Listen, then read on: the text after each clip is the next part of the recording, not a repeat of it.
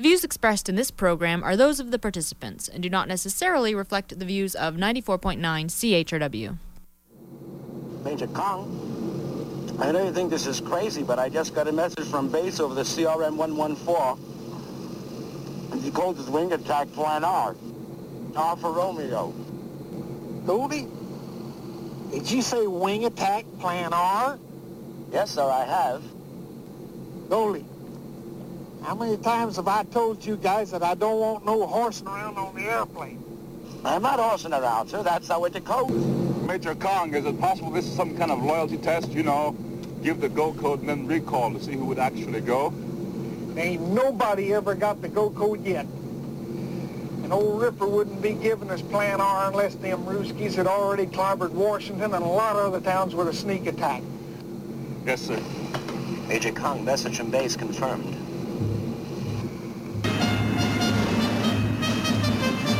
Now look, boys, I ain't much of a hand at making speeches. But I got a pretty fair idea that something doggone important's going on back there. And I got a fair idea of the kind of personal emotions that some of you fellas may be thinking. Heck, I reckon you wouldn't even be human beings if you didn't have some pretty strong personal feelings about nuclear combat. But I want you to remember one thing. The folks back home is counting on you, and by golly, we ain't about to let them down.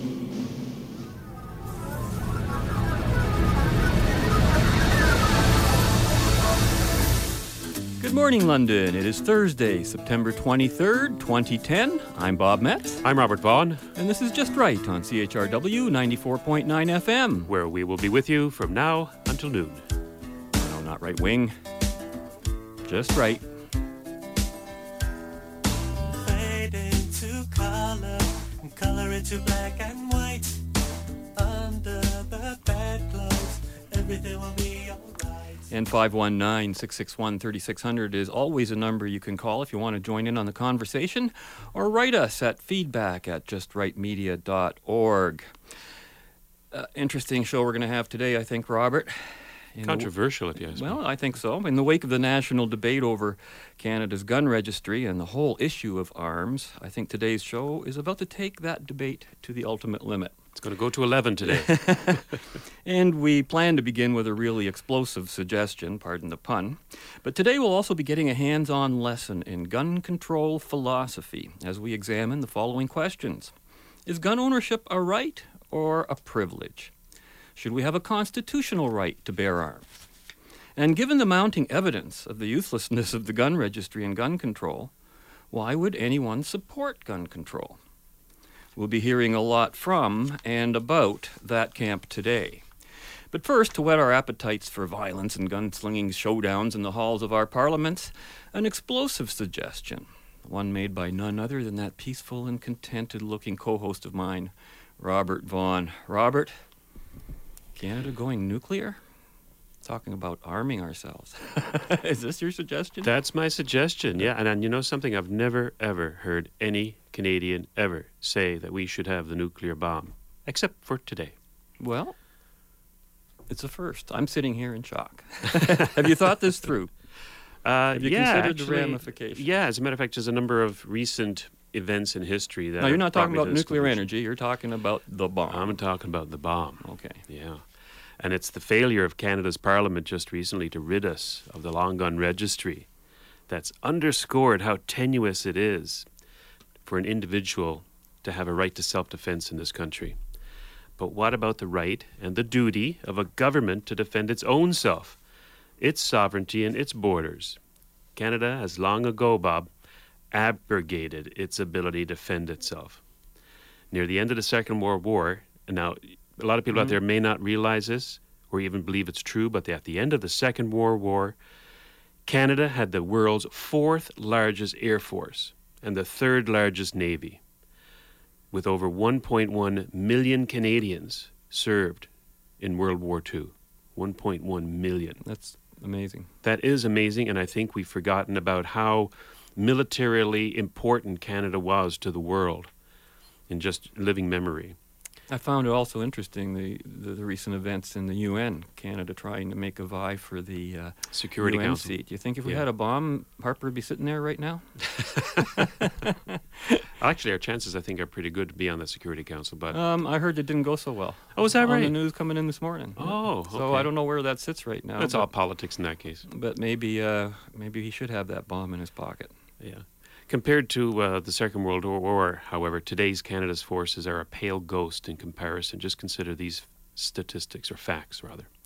62,000 military personnel compared to the 1.1 million during the war, with 25,000 reservists. Our Air Force has about 400 aircraft. Our Navy, 34 ships with only 3 destroyers, 4 submarines, and 12 frigates.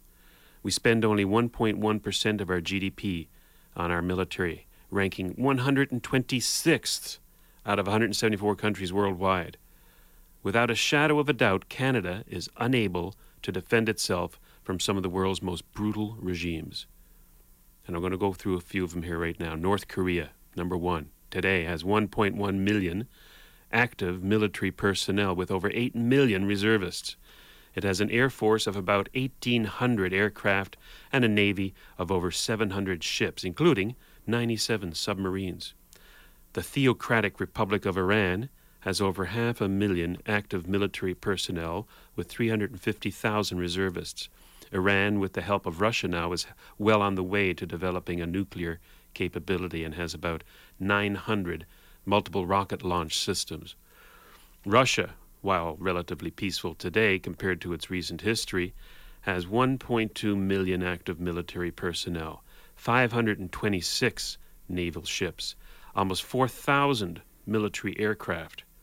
China's military capability is staggering. 2.2 million active military personnel, nuclear weapons, 1,900 military aircraft, 760 naval vessels, 21 destroyers, 68 submarines, many of which, I suspect, are probably in our waters at this very moment. We wouldn't know. Greece, Sweden, Mexico, Egypt, Italy, Israel, Brazil, and a host of other, more friendlier countries have greater military strength than we do, in numbers and in armaments. And if they ever chose to do so, as silly as it obviously is, they could defeat us individually, any one of those countries. Greece has more firepower, more military personnel than Canada, and if it chose to do so, could come Now, of over course, here and defeat us. our ace in the hand is the United States, right? That's what I'm getting to, Okay. right there, yeah. Right now there are 9 Are we countries. worried about them invading? You know something, I'm not going to talk about that today, but that is a scenario that is plausible, I guess. There are currently 9 countries in the world with the nuclear bomb. The US, Russia, the UK, France, China, India, Pakistan, North Korea, of course, and quite likely Israel. Why don't we feel threatened by all of this military power in the hands of countries whose histories are rife with war? Because, as you just said, Bob, we believe that if we were ever attacked, we would be protected by the United States. This notion has 2 flaws. Firstly, a free country, to the extent that it is free, must be able to defend itself and not rely on treaties with foreign powers, however neighborly they might be, to defend it. Secondly, with the decline of the United States economically, morally, and spiritually, and I'm not referring to a religious spirituality here, we can no longer rely on them to do the right thing when it comes to an invasion of Canadian Well, you don't think territory. for a minute they would let Canada get blown up, do you? Yes, I do. Really? The U.S. is so far in debt, its collapse as a world superpower is almost inevitable. But of greater concern is the fading away of the character of the United States, once a nation which prided itself on its values of protecting individual rights, a productive work ethic, and a clear grasp of right and wrong. We have seen over the past 60 years or more a trend towards a socialist welfare state, much like No. any other socialist welfare state like Greece, Italy, or Canada. Interesting. That's what I was going to say. And like Canada. Yes. So do you want another socialist welfare state to have the bomb? Well, that's why I said yeah. to the extent that we are free. Oh, of course.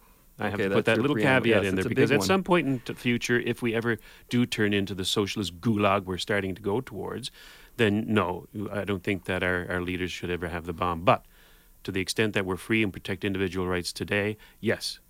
It's interesting because a military is one of the few, what you and I would regard as a legitimate function of government. Yes, indeed. And yet you said the Canadian budget is only, what, 1 point something percent? 1.1%, 126th out of the world. That's how much we spend on our military.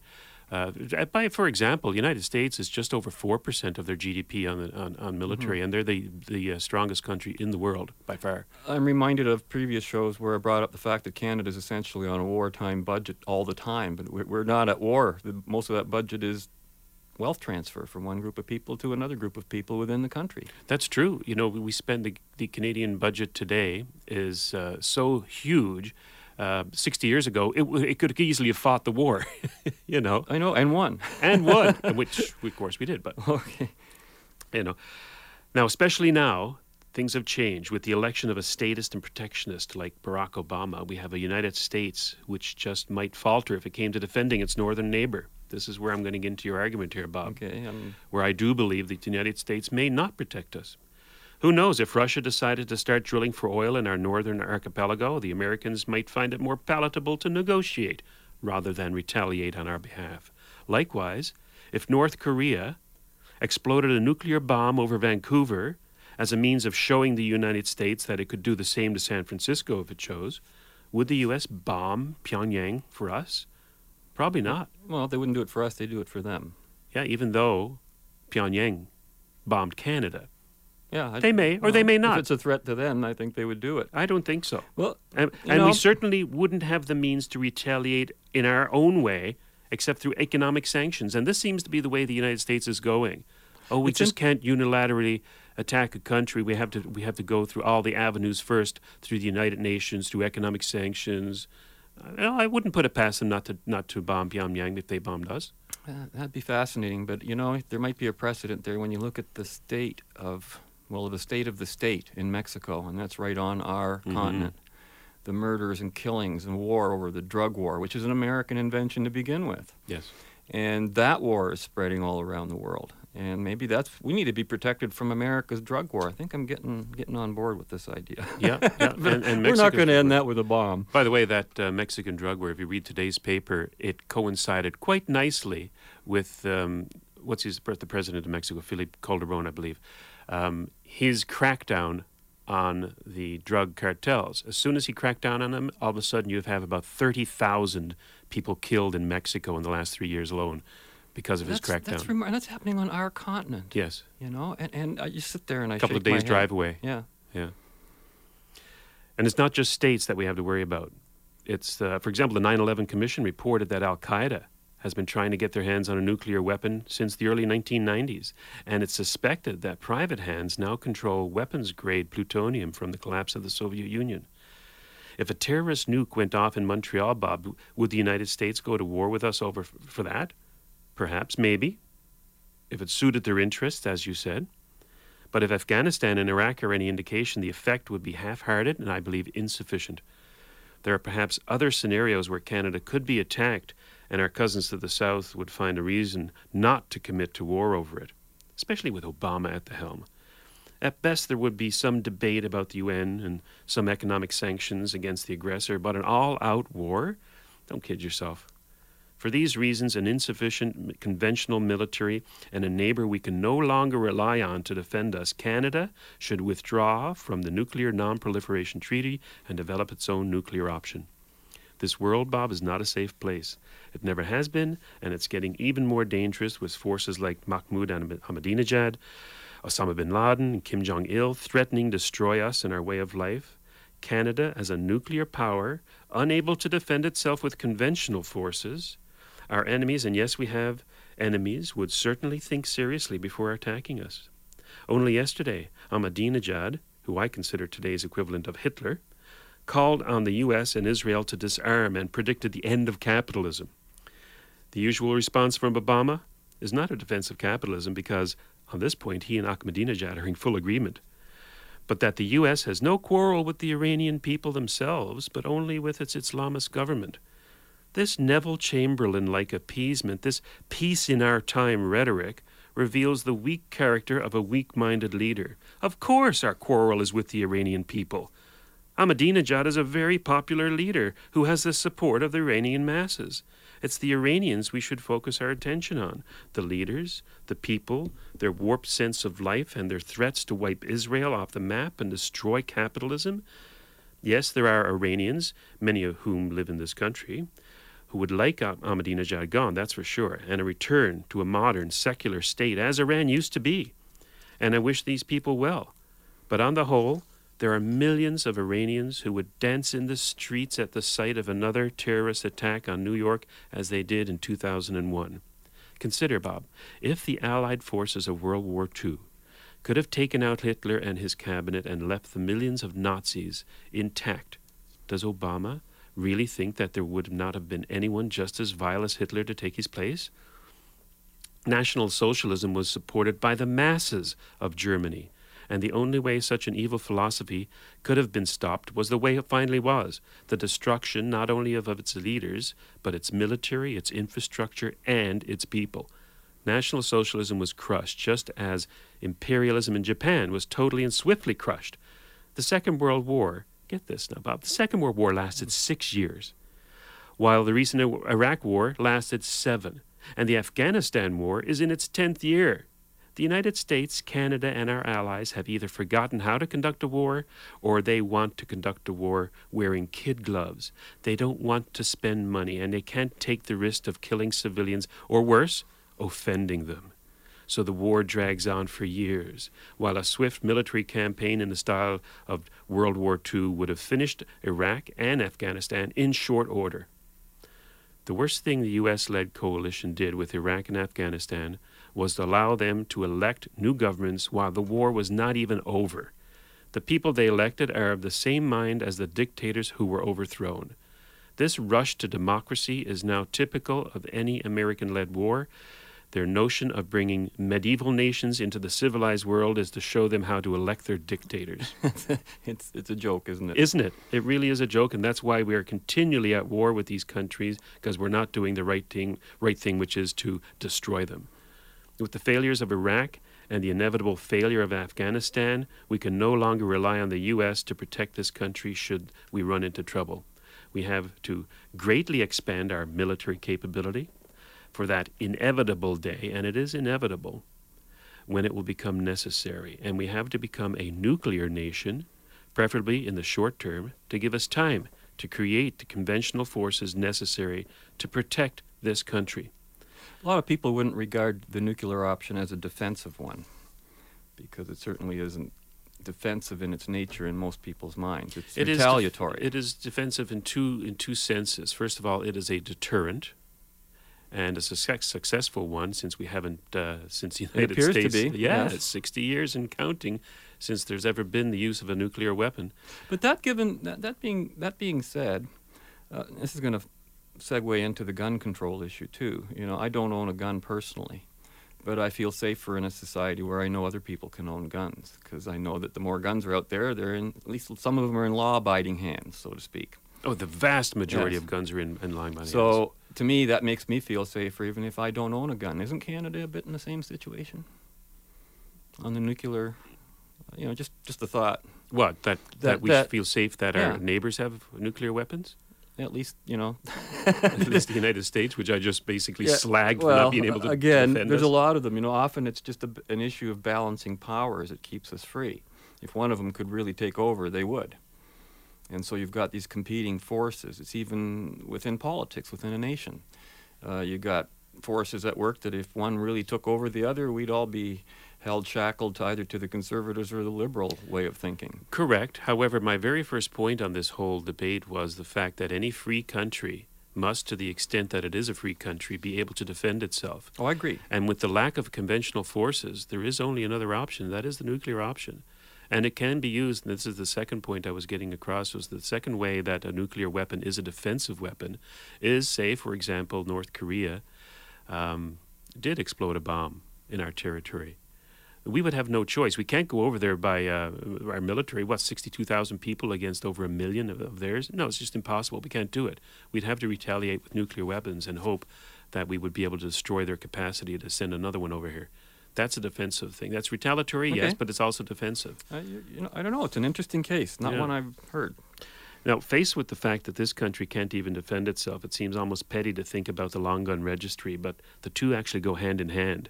The Liberal and the Socialists' attempt to disarm Canada's law-abiding citizens, first with the long gun registry, followed soon, mark my words, by a long gun confiscation, is justification for Canadians to shake their heads, read a little history, pay attention to the threats all around us, and arm ourselves, not only as individuals, but as a nation. I don't consider this jingoistic rhetoric or right-wing saber-rattling, as some people might consider. This is a wake-up call to get this country back on track.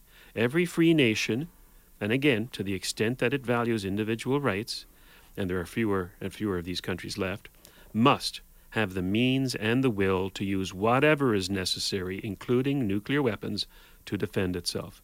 Unfortunately, there can never be a period of time when we shouldn't be prepared to go to war at a moment's notice.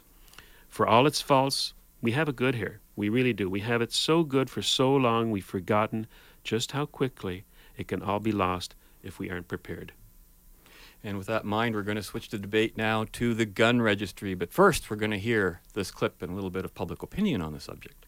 I think that what makes them strict enough is there's a record of all of the people who have guns. People shouldn't be able to just run around with guns all the time and nobody knows. That's not right. Strict already, but it should be more strict to prevent teens and other people from getting guns, because people can still get them illegally. And so we should just make it more strict to avoid things happening like what happened in the U.S. a couple of weeks ago. I think the gun laws are very strict in Canada, and they should be even stricter, and they should be doing a full background check on anybody, even that has a criminal record, should even be able to get a gun or any kind of weapon whatsoever. I'm a citizen here. I wouldn't carry a gun at all because I know my protection is being, it's responsible and people are looking after me. So I wouldn't carry it. There's no use for it. My father's a police officer, actually, and since the act actually came into play, I know that it's helped the law enforcement out a lot, because they can, if they have any idea of what the gun is, they can find who was registered to that gun, get all the information that they need, and solve the crime. I think I feel safer here than when I go to the States when I visit my friends and my family. And I even talk to my aunts and my uncles, and they even tell me themselves that it is a better system. If we had more of God in this country, if we all accepted Jesus in this lifetime, that we wouldn't need guns. There wouldn't be any killings. We wouldn't have to worry about our children going to school or our grandchildren going to school and being shot. I believe that if we had more of the Bible back in the schools, and if we had the Lord's Prayer back in the schools, we wouldn't have to worry, and the mothers wouldn't have to be on their knees so much. The children would be praying also.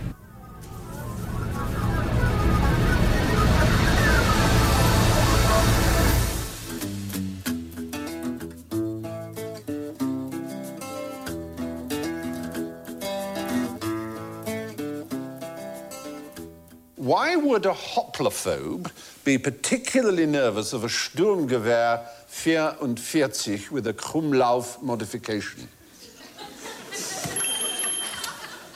Because he was French. Well, yeah, but that's kind of true. It is, of course, a German something. Is it Sturmgewehr 44. Is it a firearm? It is a firearm. Is it a machine gun? It's not a machine gun, funnily enough. I have one. Assault rifle. Somebody speaks German there. Sturmgewehr. And this is this extraordinary. You can shoot over the trench. You shoot over a wall or round a corner, and this is a periscope. And a hoplophobe is someone who hates weapons. Really? Yeah. I thought it was someone who's scared of hooplas. According to UrbanDictionary.com, this literally is their definition. An irrational fear of weapons, generally guns, usually occurring as a result of a liberal upbringing, or the fact the person is just a wimp in general.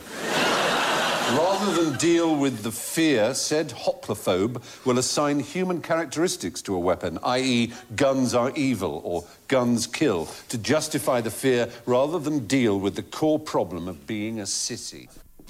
That was Stephen Fry on one of my favorite TV shows, QI.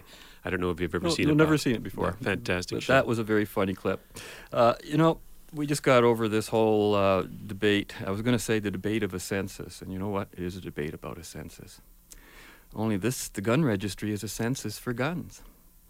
And I was thinking to myself, isn't it funny? We just got over a census debate about the long form, and now we have a census debate about the long gun. The irony. The irony is beyond belief. And not only that, what we have is the conservatives with the people's census saying we should remove the threat of imprisonment for not doing it. Now we have the Liberals and NDP saying, no, we should throw people in jail for not registering their guns. Well, of course, that's a fairly consistent thing, but I just thought, it just shows how obsessed with statistics Canadians are.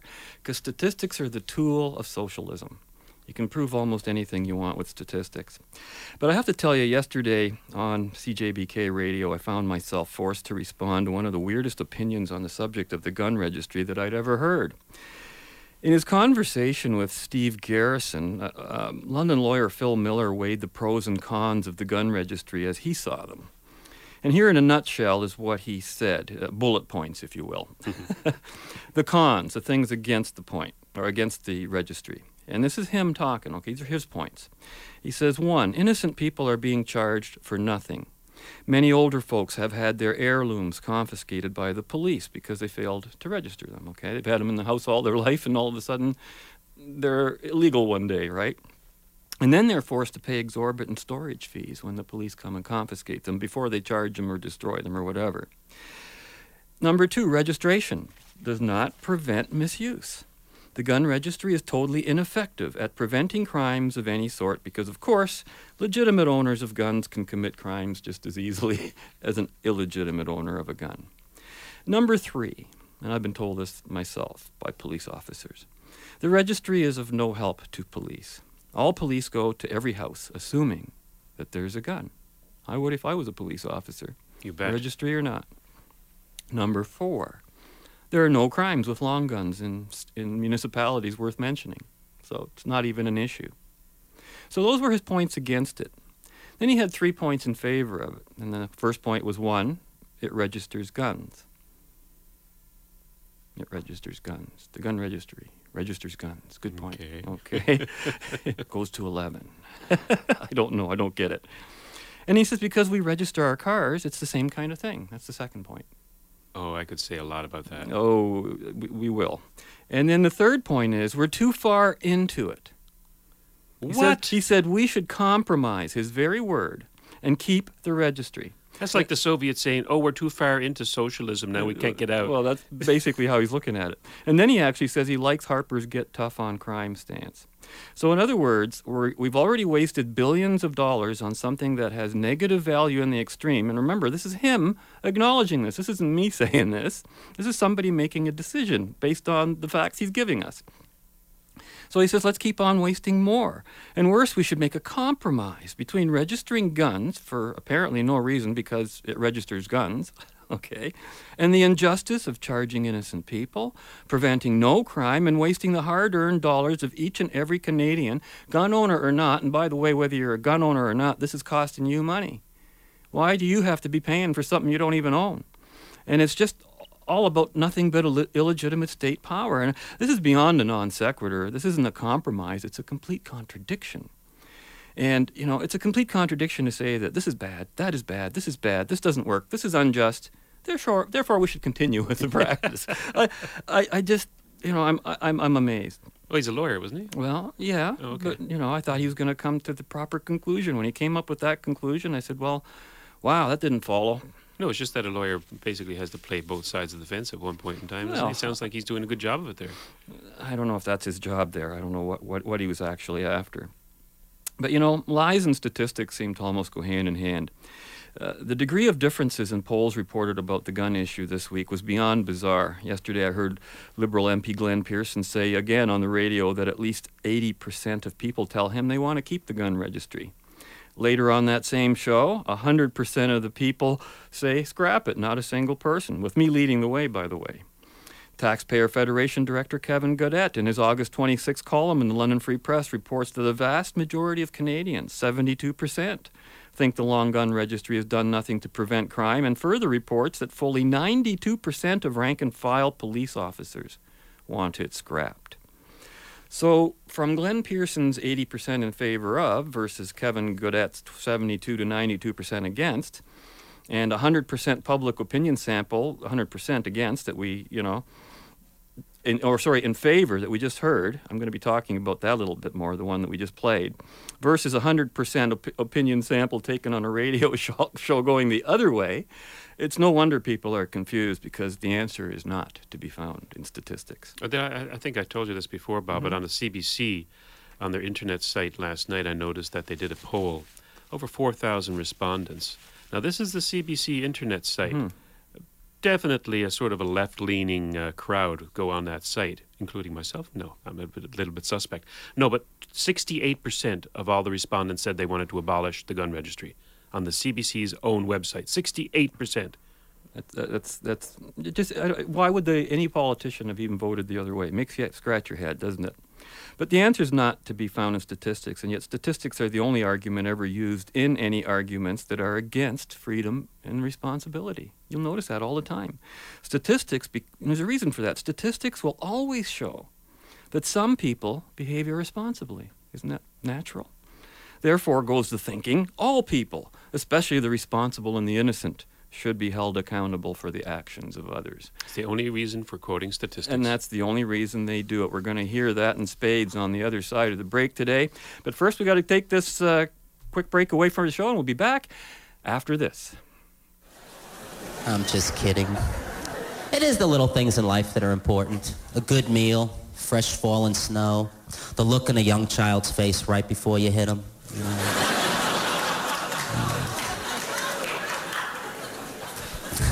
That's just a joke. Don't hit your kids. They got guns now. Kids are tough now, What's the matter, little Jimmy? Billy took my ice cream cone. So I had to creep up on him and bust a cap in his punk ass. Ooh. You got a quarter? Yeah, no problem, Jimmy. Those are nice shoes you wear.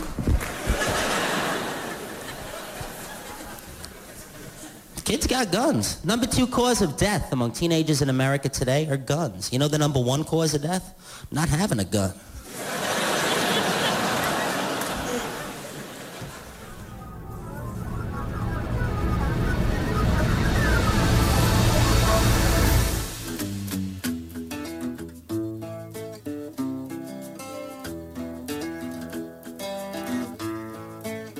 Ned, you're late again.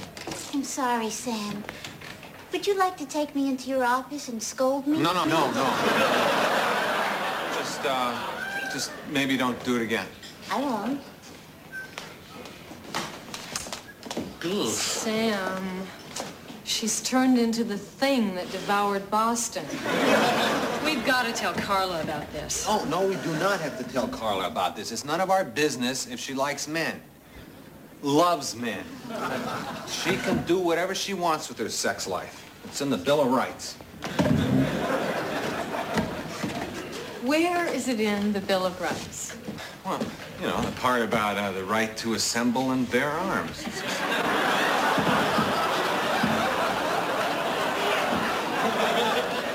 That is the stupidest thing I've ever heard. Hey. I thought you said that you weren't going to call me stupid now that we're being intimate. No, I said that I wouldn't call you stupid while we're being intimate.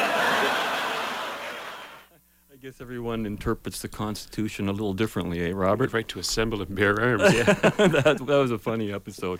Welcome back. You're listening to Just Right on CHRW 94.9 FM, where we'll be with you from now till noon. We're going to do something a little bit different on the show today. We're going to be going into our next audio excerpt almost right away. But before we do, you'll need to know a few things. What you are about to hear for, the next 13 minutes or so is an excerpt from a Rogers 10 cablecast, which was produced and broadcast in the city of Mississauga, Ontario, on October 31st, 2002. The program was called In Camera and was hosted by Brad Butt. Appearing on the show as yours truly as a representative of Freedom Party in that show, in debate with someone I'd never met before, whose name is Wendy Soukier. And apparently she's the president of the Coalition for Gun Control, still a very influential group in this whole debate, nationally speaking. I did not know it at the time of this debate, but apparently Wendy and her coalition bear a great deal of responsibility for the state of our gun control laws in Canada today. And their group has been very influential. Now, the public opinions on the gun registry that we heard earlier in our show today were also taken from that 2002 broadcast. And each and every one of them supported the registry, along with that, little bit of old-time religion tossed in for good measure there. The show was broadcast, you should know, partly in response to one of those campus shooting incidents in the United States, so public feelings were running pretty high at the time. And I had all but forgotten about this debate and was kind of surprised that it was already digitized and ready in our archives.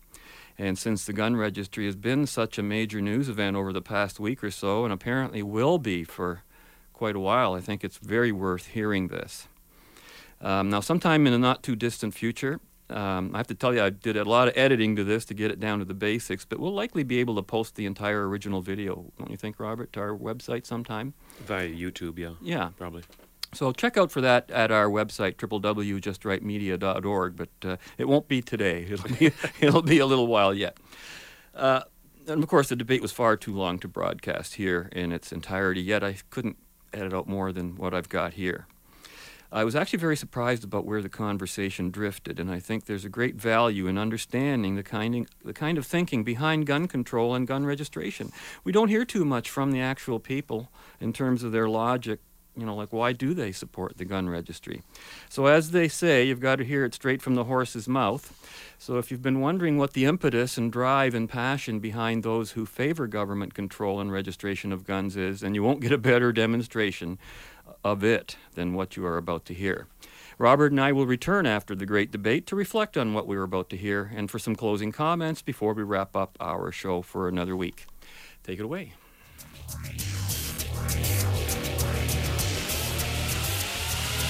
And welcome back. Now joining us for our debate on gun control and the firearms registry is Wendy Soukier. She's the president of the Coalition for Gun Control, and Robert Metz, who's the president of the Freedom Party of Ontario. Welcome to both of you. Thank you for being here. Thanks for having us.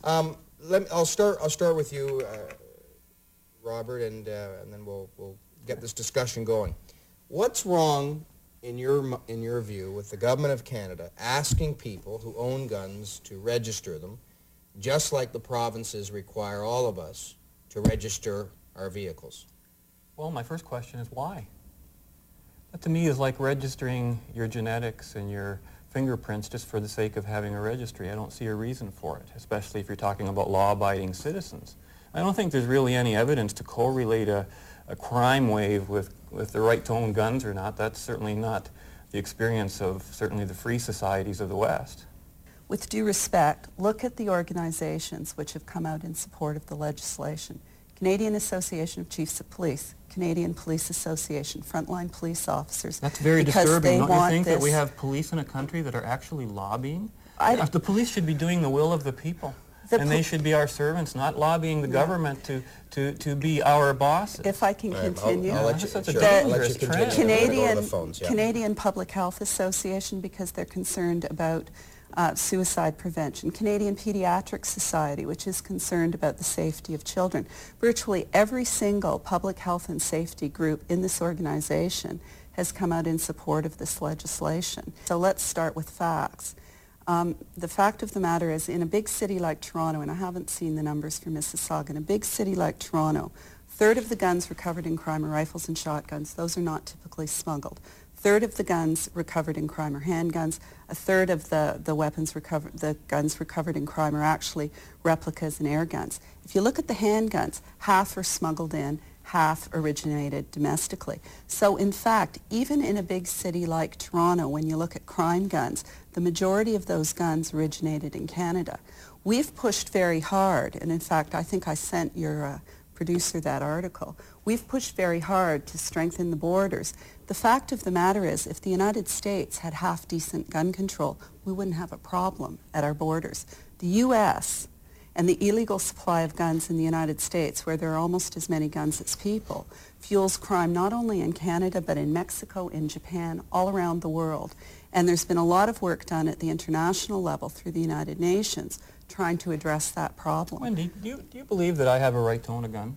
No, absolutely There's not the whole in this issue, country. Right? So everything you're telling us about registry is just a front, right? You don't believe anybody has a right to own a gun. Absolutely not. Nor And does the Supreme Court of excuse me. Canada. Well, do you believe that we should, you see, in a free society, the reason the police have a right to own a gun is because I and you do. They get the right to govern from the consent of the governed, and the government in a free society cannot have powers that its citizens do not. When you allow the state to own guns and the citizens not to own guns, you won't be a free country for very much longer. And I'd like you to point to me one exception to that rule. Well, Supreme Court of Canada has come out very clearly and said Canadians do not have the right to own guns. But that's not the question asked. It's a moral issue. Okay, well, we're going back to the right, phones. You know? James is holding patiently.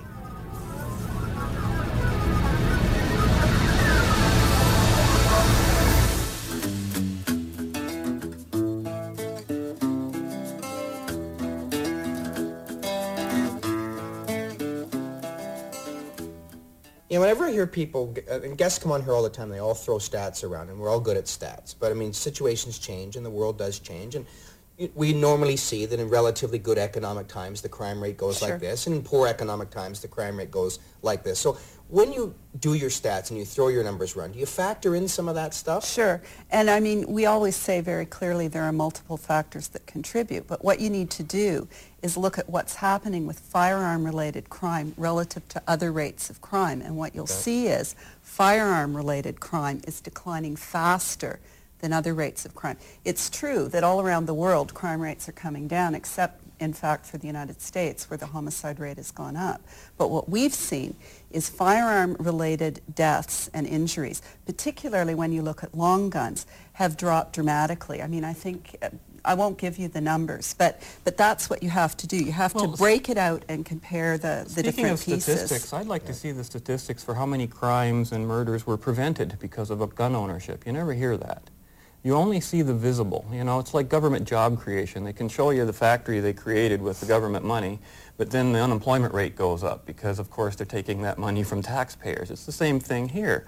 We can see that maybe, you know, here's a crime and here is an accident that might have happened because of a gun. But what we don't see and what isn't measured in statistics is all the people that because they had a gun, they prevented themselves from being assaulted. I know that happened to my father-in-law in Miami twice. And if I lived in Miami, I would be wanting to own a gun. Well, and, if guns made us safer, the United States would be the safest country in the world. I mean, there may be incidents. I certainly don't know of them. I mean, Norm Gardner did stop someone from robbing his bakery, and that's well publicized. How come you don't know? You're in the business of telling people that you don't want them to own guns, and you don't even know the statistics for how many people's lives are saved, how many business. I think every business owner should be able to have a gun behind the counter. It would stop a lot of store robberies. I think it would actually increase suicide and domestic violence among business owners. But the fact is, there is no evidence. So you think business owners are suicidally tendency? No, I think that if you have more guns, you have higher rates of suicide, of domestic violence, and of kids getting access to guns who shouldn't. In terms of the second question the caller had... Where do you get a thing like that? I've never heard anything like that. I've read all sorts of stuff. In fact, I've seen cases where, for example, in Kennesaw, Georgia, in 1982, they had such a high crime rate, the police insisted that everyone have a gun, that they be trained on the gun, that they ran a program, they trained women how to use a handgun. Crime rate dropped 63% in the 1 year. The United States has 150 times as many handgun murders as we do. But then that's not a reason to get rid of guns, and it's not going to stop people who don't care about the laws that you want to see in place. There's no evidence that all of those people in the United States, and as I said, there are almost as many guns as people in the United States. Let's get down and make There's no evidence that that is making people safer. In fact, the evidence suggests, and there's lots of research that's been published on this, the evidence that suggests that where you have more guns in industrialized countries, you have more gun-related deaths. And well, that's such a superficial statistic. It tells you nothing about cause, about effect, about anything. You know, the issue here is, why should that even matter to me? You're telling me as a human being in Ontario, Canada, that I cannot personally own a gun in my home because of all these statistics in the United States, and because you're afraid of other people committing suicide? You can have a gun in your home. No, you told me earlier go, you don't believe in gun ownership. No, this whole registration thing is just a front. That's I where you're going with it. I said nothing registration of step the one. sort. I said that licensing is aimed at reducing the risk that people shouldn't have guns, get access to guns, registration track guns. I certainly never said did you that not, those prevent gun ownership. She said no when I asked her if I have a right to own a gun. She you said, don't have a right to own a gun. Well, you do not have a right to own a gun. There is no right to own a gun. No.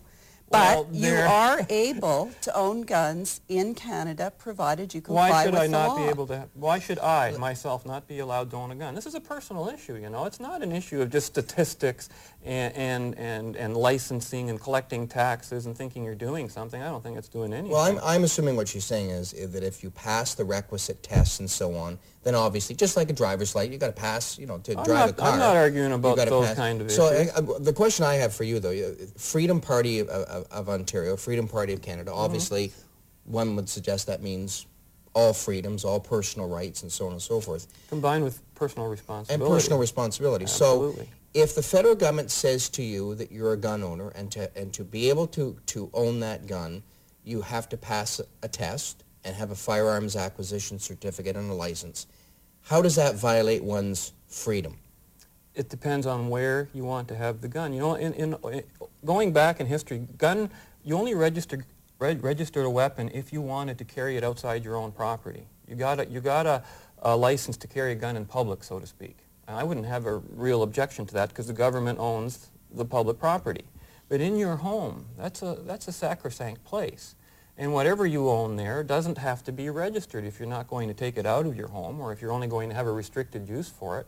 There are hunting clubs, there are private militias, there are all sorts of uses for guns that besides killing and suicide and all those kinds of things.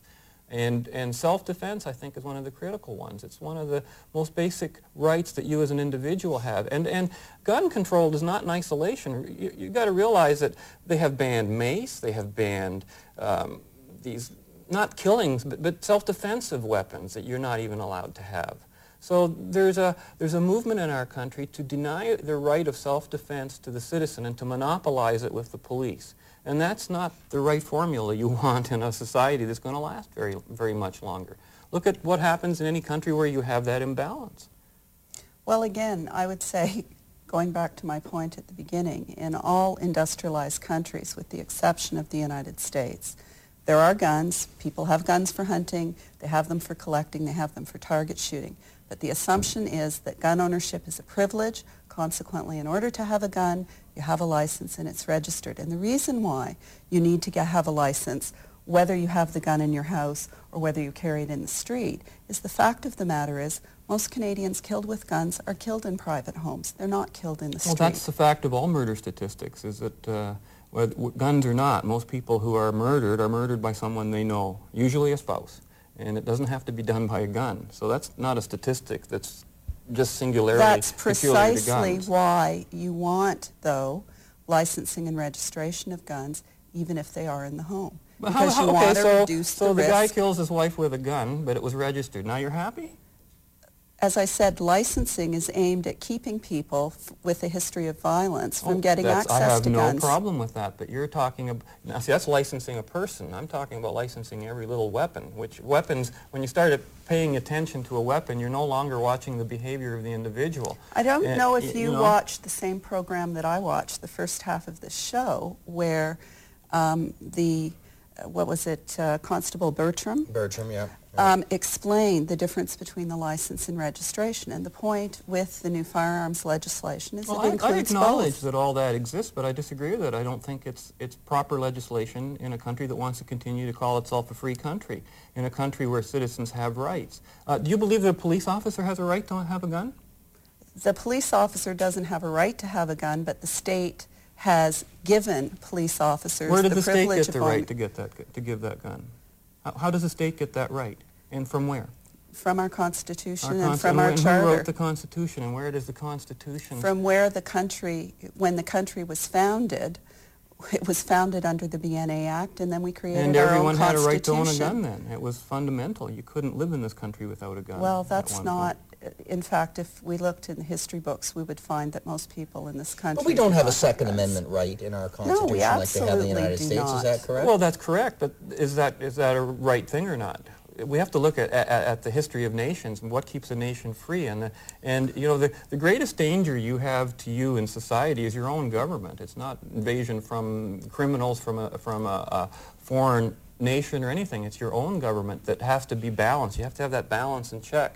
People have to have the right to defend themselves. The International Declaration of Human Rights gives us the right to freedom from fear. And in most industrialized countries, the assumption is that the state will help protect its citizens. The notion that citizens will be safer if all of them pack a revolver or a pistol or have an AK-47 under their bed. I didn't say that. Only operates in societies where government has fallen apart and where you don't have what I'd like to do is security. because there may be people that want to get in touch with both of you. And that's how it went, Robert, back and forth, back and forth, back and forth. It's a very illuminating discussion you had with her. It was, and you know, she said that all these rights, if you want a gun, it comes from the Constitution. Well, that was just, we never got into it. You know, that was actually, I'd like to say one thing on that. You know, she has a complete misunderstanding of what a right is and what the role of government is. We have a right to self-defense. We have a right to own defensive weapons. Rights are not granted by government. They're ours by our nature as rational humans. Rights are either protected by government or they're violated by government. They're not granted by government or the Supreme Court. Gun ownership is a right currently being violated by the government and the Supreme Court. I agree with you, even though I never owned a gun. And you know, people forget what the fundamental purpose of a nation's constitution is. And there she is claiming, oh, we get the source of our authority from the Constitution. Well, there's only two basic kinds of constitutions, those of free nations and those of state-controlled nations. In a free nation, the purpose of a constitution is to protect that nation's citizens from the initiation of force by its own government. That's the purpose of that Constitution. Constitutions apply to governments. Yes. They don't apply to people. Correct. They're supposed to limit a person's or the government's power. And to do this, a government is granted a monopoly on the retaliatory use of force, which is essential to the administration of justice, but not given a monopoly on the use of defensive force, which is a natural right that belongs to all by virtue of their right to exist and survive. That's where it comes from.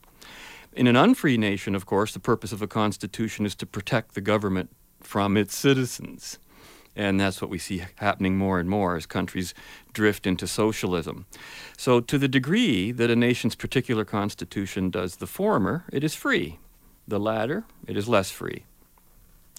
And, you know, the conflict is initiated and forced upon us only by those who want the government to control things in the first place. You know, up until that idea got accepted, who cares, right? I think gun control is a way of the government giving up on crime. They just give up fighting crime. Every time I hear the argument that someone's gun might be stolen by a thief, I ask myself, why aren't we concentrating on the thief? Yeah. You know, and not on the innocent gun owner who's made to bear the guilt and penalty for a thief's crime. It disgusts me to hear the debate. And you know, there are three types of force, and people get them mixed up all the time. There's defensive force, there's retaliatory force, and there's initiatory force. And they're all very different. Initiatory is done by criminals and occasionally by governments. Defensive is, of course, the individual and government. And retaliatory in a free society we generally do through government. We can't all run around, as they say, as vigilantes, being vigilantes. And that brings us to another interesting thing. Lauren Gunter here had a interesting commentary on gun bans don't prevent murder. October 27th, 2008. So this is a couple of years old, but what an interesting statistic.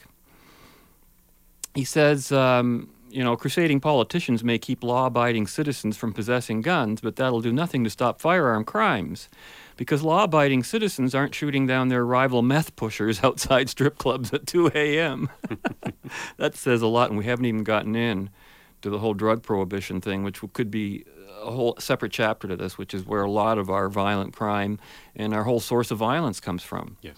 But he says that Statistics Canada reported that, quote, while the overall rate of homicides committed with a firearm has generally been decreasing since the mid-'70s, the use of handguns has been on the rise. In 2007, handguns were used in 2/3 of all firearm homicides, up from about a quarter 20 years ago. Now, what's significant about this, of course, is that the fact that handgun murders have, quote, more than doubled over the past 20 years is that it has been the law in Canada since 1934 that all handguns be registered. So that worked really well, didn't it? Yeah. And yet handguns in Canada are the most popular type of firearm used in murders. A handgun is a weapon of choice in twice as many murders as in all other gun types combined. In urban areas, according to Stats Can, 81% of all firearm-related homicides were committed with a handgun. So if registration and confiscation worked, we would see it in our handgun stats, wouldn't we? We would, yeah. It's not there. Instead, we see what is an utter failure, he says, as it has been and always will be, to take guns away from law-abiding Canadians. And that's pretty well where I can close the show off. What about yourself, Robert? Well, I find it interesting when we were talking earlier about gun confiscation. Where's the word? That it's against the law in Canada to even wear a bulletproof vest. That's how bad. Are you kidding me? No, I'm not kidding you. You'll see it sometimes. Every now and then they'll talk about, somebody was picked up for owning a handgun or whatever it is, and also owning, for example, bulletproof vests, protective gear. It's against the law. You're not allowed to do that. You know why? Because they think that the criminals out there are the only ones going to be wearing these things and they can't be shot by the police. The police want to be able to kill people. And you're not allowed to wear protective vests in this country. That's how little they respect our right to defend ourselves. Well, so the motivation isn't anything of what they're even telling us, is it? No. Really? No. What a sad situation that we are in, but maybe we'll see what we can do to get it better. It's not going away. This is going to come back. Harper has vowed to get rid of the gun registry, although I'm dubious about whether he'll be able to do it or for what reasons he'll do it. I have a feeling it might go the way of the census debate. Who knows? Well, that's it for this week, and we've got to get out of here now. So, until next week, we hope you'll join us again as we continue our journey in the right direction. Until then, you know what to do. Be right, act right, stay right, and be right back here. We'll see you next week. Fade into color and color into black and white. Under the bedclothes, everything will be alright. In England, the police don't even carry guns. Isn't that amazing? How do you catch criminals without guns? All right, we've got the place surrounded.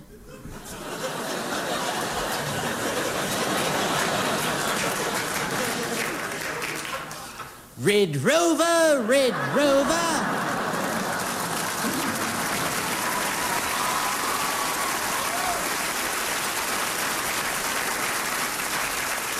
Send the bad guy over. How do they take the cops seriously over there? They don't carry guns, and they wear the biggest hats on the planet. The hats are like this tall. How do they fit in the squad cars with hats that big? Quick, Nargeles, getting away. Oh. Well, screw it, we'll have a beer.